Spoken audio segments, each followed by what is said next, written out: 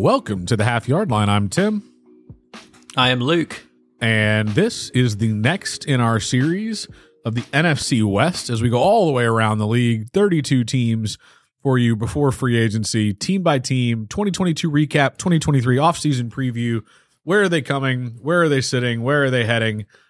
Each team, the ones you love, the ones you hate, and all of them in between. If this is your first, I invite you to go find the other 31. If this is your 10th, I invite you to go find the other 22. 32 of these just for you guys. Trying shorter form content. Do give us a note.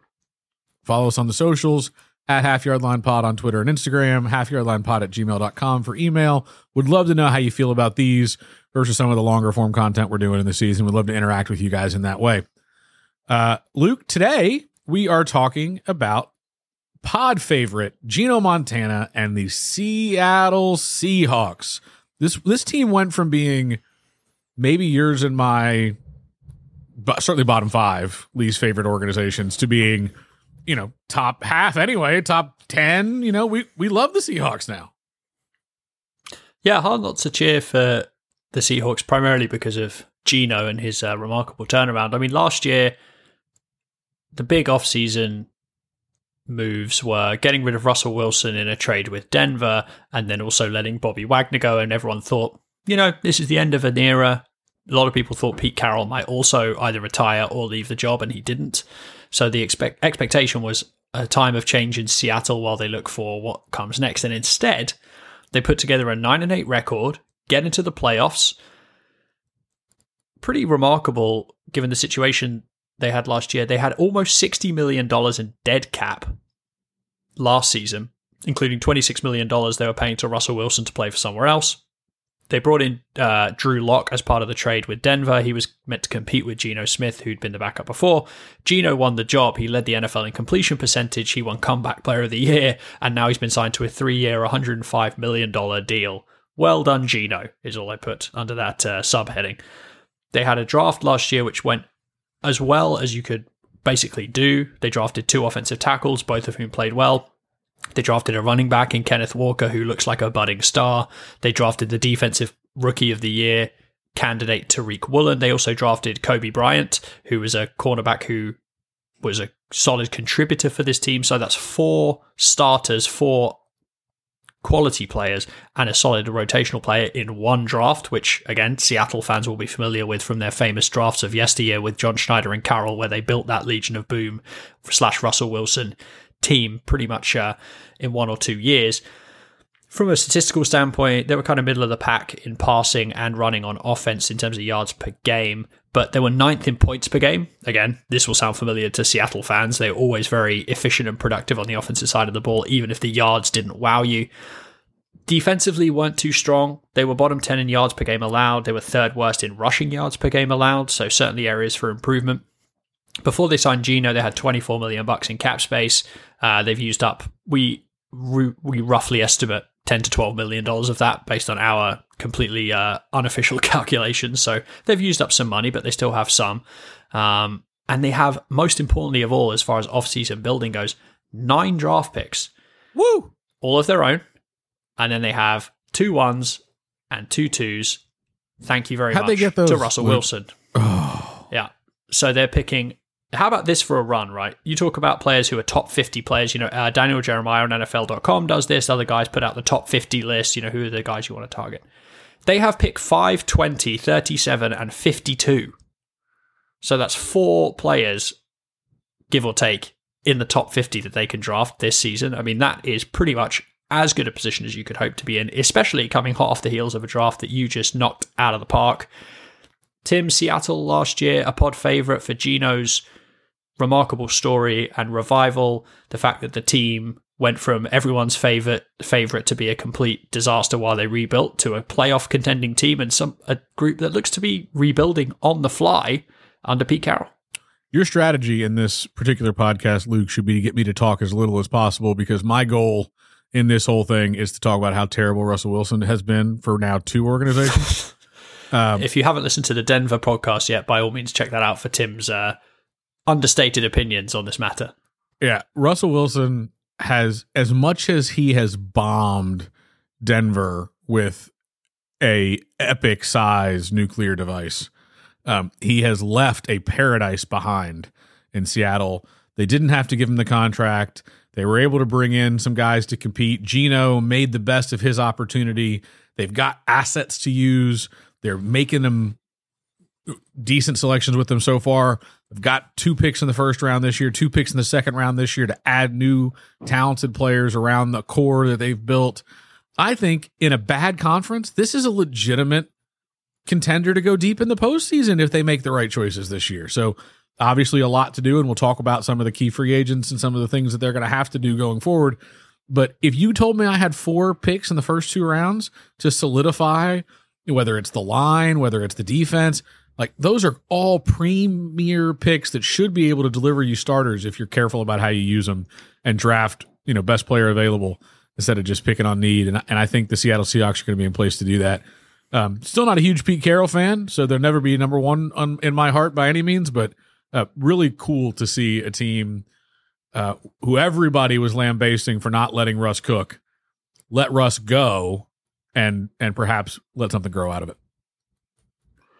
Yeah, for sure. And I mean, one quick corrections and clarifications department. I said that they've got picks 37 and 52, but I think because of the weird fact that there's only 31 picks in the first round, they're actually 36 and 51. So, I'm going to have to get used to that one. But anyway, you mentioned about some judicious additions could take this team over the top. I agree. NFC's very watered down right now. Only a couple of teams you're really worried about. Eagles and Niners, I would say, probably those 2 teams. As far as areas of need for the Seahawks, I actually thought mainly defense. I had a defensive line / potentially some edge depth and linebacker. Linebacker, Jordan Brooks is a brilliant player, was brilliant last year, but unfortunately tore his knee late in the season. So obviously that will be impactful for him, even if he can start the 2023 season. Guys always take a while to come back from that. He's an excellent, very rangy linebacker. But basically what then happened is when they played San Francisco in the playoffs, the Shanahan offense, which is extremely hard on linebackers at the best of times because of all of the zones, all of the motion, all of the play action boot that they use and all the play design that Shanahan is so famous for, really puts a strain on that position, and their linebackers just got crushed in that game. And so I think if you're in the division with San Francisco, it's got to be a priority to try and slow that team down. I mentioned they were 3rd worst in rushing yards per game. I think linebackers are part of that. As is defensive line, you've got to be good against the run if you're playing against the Niners twice a year, and they look like the class of this division, one of the classes of this conference. Seattle's got Al Woods, but he's 35 years old. They brought in Shelby Harris as part of the trade with Denver, another piece of that trade that worked out great. He played very well, but you probably could do with adding some pieces, some depth in that position, or, maybe even another frontline starter if you can find a nose tackle to replace Woods as he maybe ages out of that position. Last year, they had productive outside linebacker / edge play from 2 guys, but you probably want to have 3. Boye Mafe is the draft pick they hope steps forward from a year ago.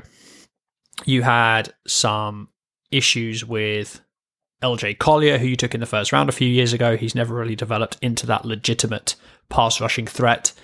And last year they had Bruce Irvin back out there, who was put up some reasonably good numbers as a rotational outside linebacker edge rush piece. But realistically, he's 35 years old, and you don't want to be running the bus back too often in that position. I would say outside of the 2 guys they have, Uchenna Nwosu and Darrell Taylor, who were the main sack producers a year ago. So they're the areas of need I would suggest. Primarily, Tim, don't know if you had any other thoughts outside sort of front 7 is really where I concentrated my thoughts. No, I think you got it. I mean, at the end of the day, always when you're going to give a quarterback a deal, you want to find him some weapons.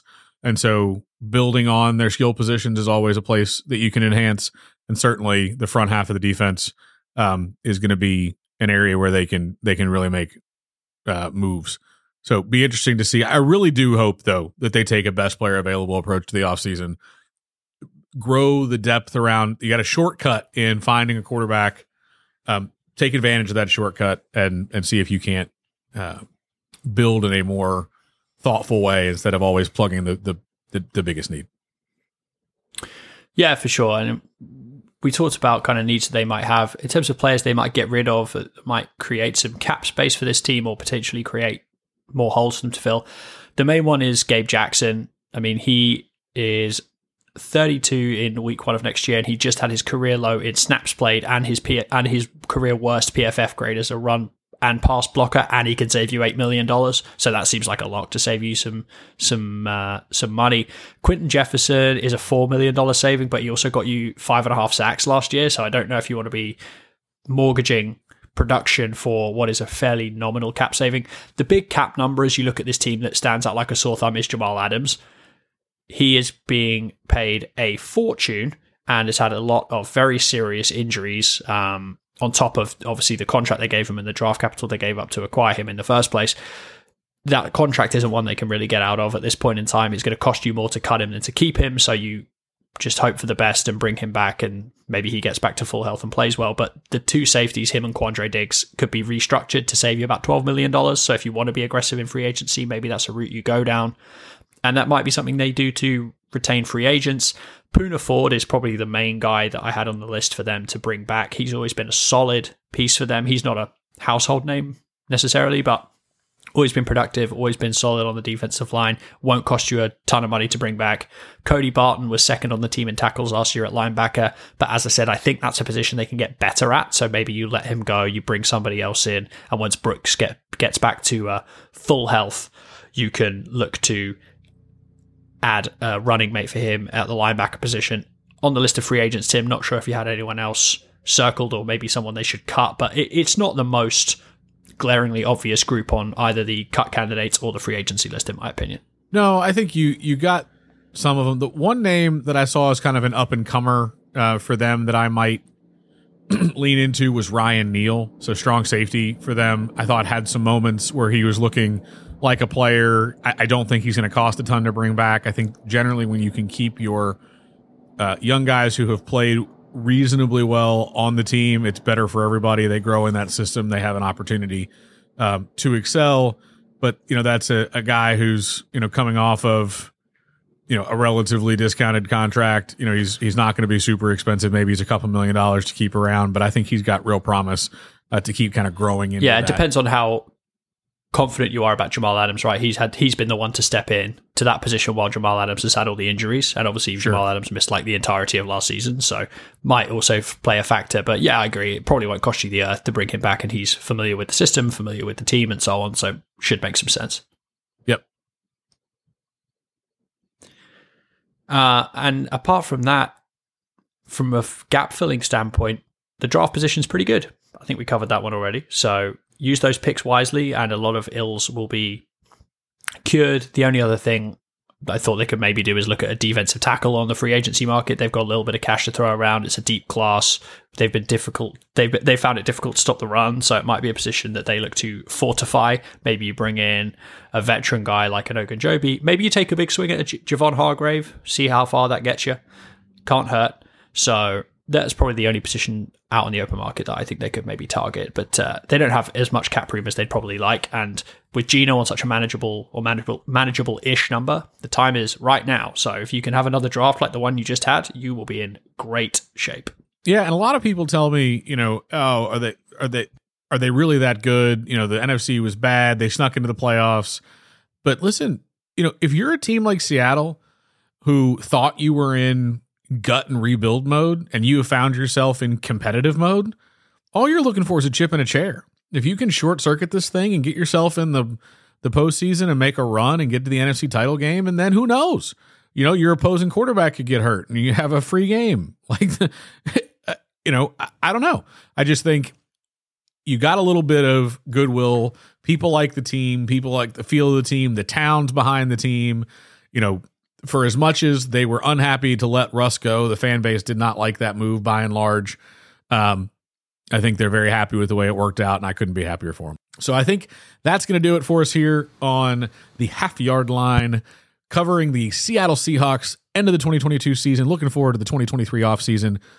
One of 32 team-by-team podcasts we're doing for you guys before free agency, so please do check out the rest. Follow us on the socials at Half Yard Line Pod on Twitter and Instagram, Half Yard Line Pod gmail.com if you want to shoot us an email. Let us know how you feel about these pods. What do you like? What do you not like? We'd love to hear feedback and interact with our fans in that way. But until the next time, I am Tim, and goodbye. I am Luke. Speak to you soon.